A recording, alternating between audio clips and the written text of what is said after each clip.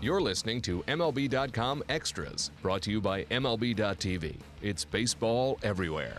The San Diego Padres have a bright future, according to a lot of people that have been studying the team from right before the trade deadline and beyond.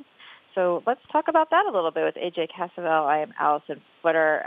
AJ, so let's start with, I thought this was an interesting story, that there were 6 rookies that were in the starting lineup for the Padres game on Tuesday.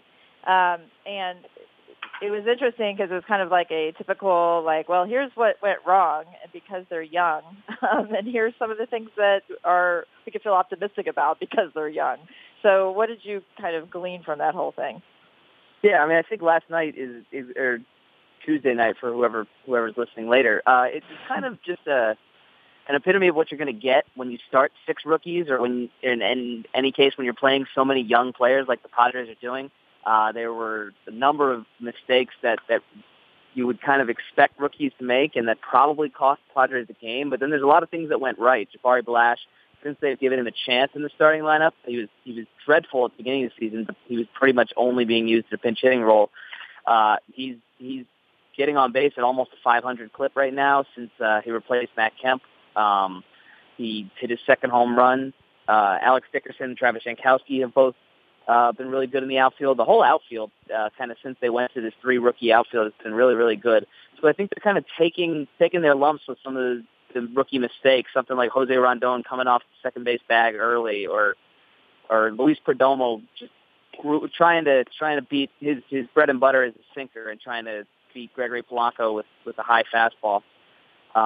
They're going to take their lumps with some of these rookie mistakes, but at the same time, if you're building for the future, the trial by fire we've seen this year with a few Padres, it works a lot. Yeah, that's where really the coaches come in. I know that people, when you come to a game, what you see from coaches, it's very basic. You see a guy at first base, you see a guy at third base, and you see a guy go out to the pitcher's mound every once in a while to talk to the pitcher when things might be getting out of hand. That's basically all you're seeing in coaches from, like, a distance. Mm-hmm. But really, if you get to the ballpark, which of course we can't do that, but if you see him 4 hours before the game, and I found this very interesting years ago when I was covering the Astros, just seeing like how they would take guys out, like the infield coach would take guys out on the field, and he's really teaching him. He's talking to him, and he's very animated. And you don't think, like, at the major league level that they really need that much instruction, but it's actually the complete opposite with some of these guys that are getting thrown into things. And there's, like, the mental side, things you have to remember when you're playing, and that's really where these coaches come in, right? Oh yeah, and Andy Green has talked about that a lot. He's talked about when you have so many rookies, you don't want them to get the sense that they've arrived, especially after they put together a really, really nice stretch. Because if you get the sense, he kind of keeps saying that if you get the sense that you've arrived, well, that's when people start to make adjustments and you don't readjust back. And to your point, I think it's not so much like the major things that like you'll see at like a little league level or whatever, but at the major league level, it's these minor things, like the percent of time Luis Perdomo throws his slider. I mean, his sinker slider ratio or whatever. Padres have just been pounding it into his head to throw his sinker like 90% of the time, because it's by far and away his best pitch. And when people square it up, it still just hits into the ground. And there's these little adjustments. That's a pitch he didn't even have until like the middle of May.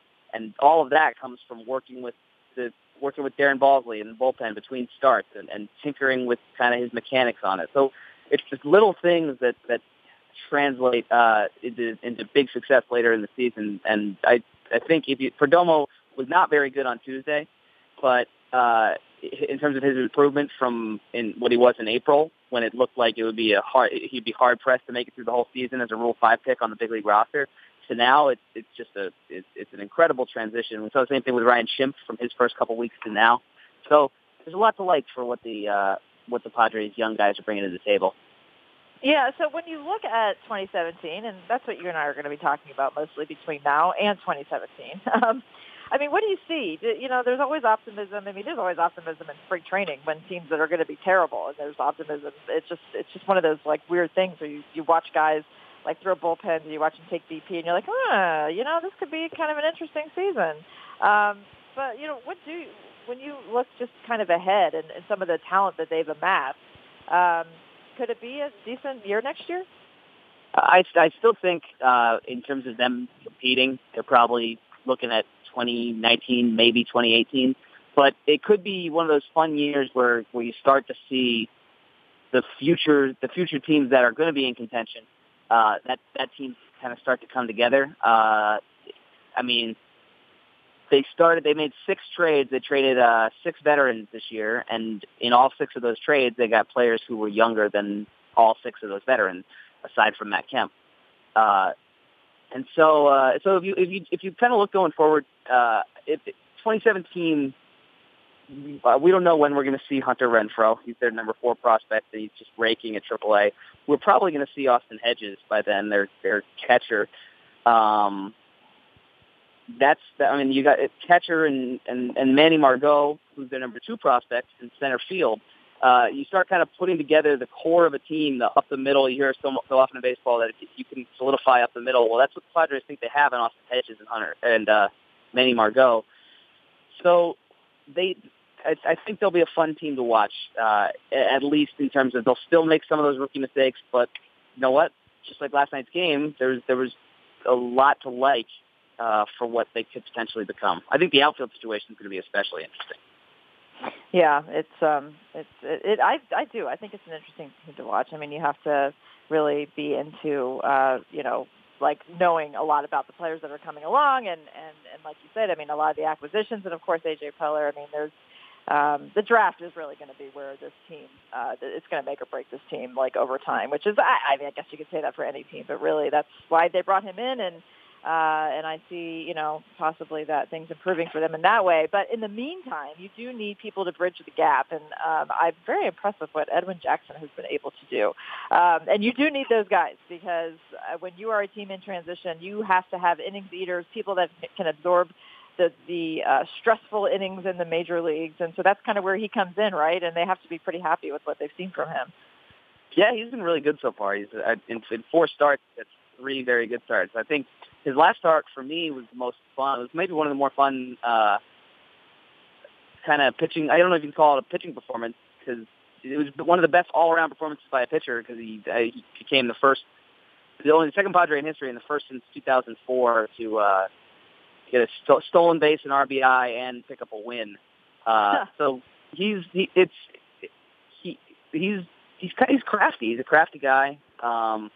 Like you said, someone's got to eat the innings while they're bringing along all their young arms in the minor leagues. That's precisely what he's doing, and he's also kind of a jovial clubhouse presence. So Padres like what they've gotten so far, and he can hit a little bit too. They pinch hit with him. I think he struck out in the pinch hit at bat, but he's kind of a fun guy to watch as the Padres kind of bide their time in the pitching staff of the future. Because a lot of their pitching prospects are at the lower levels, whereas some of their hitting prospects are kind of higher up the system.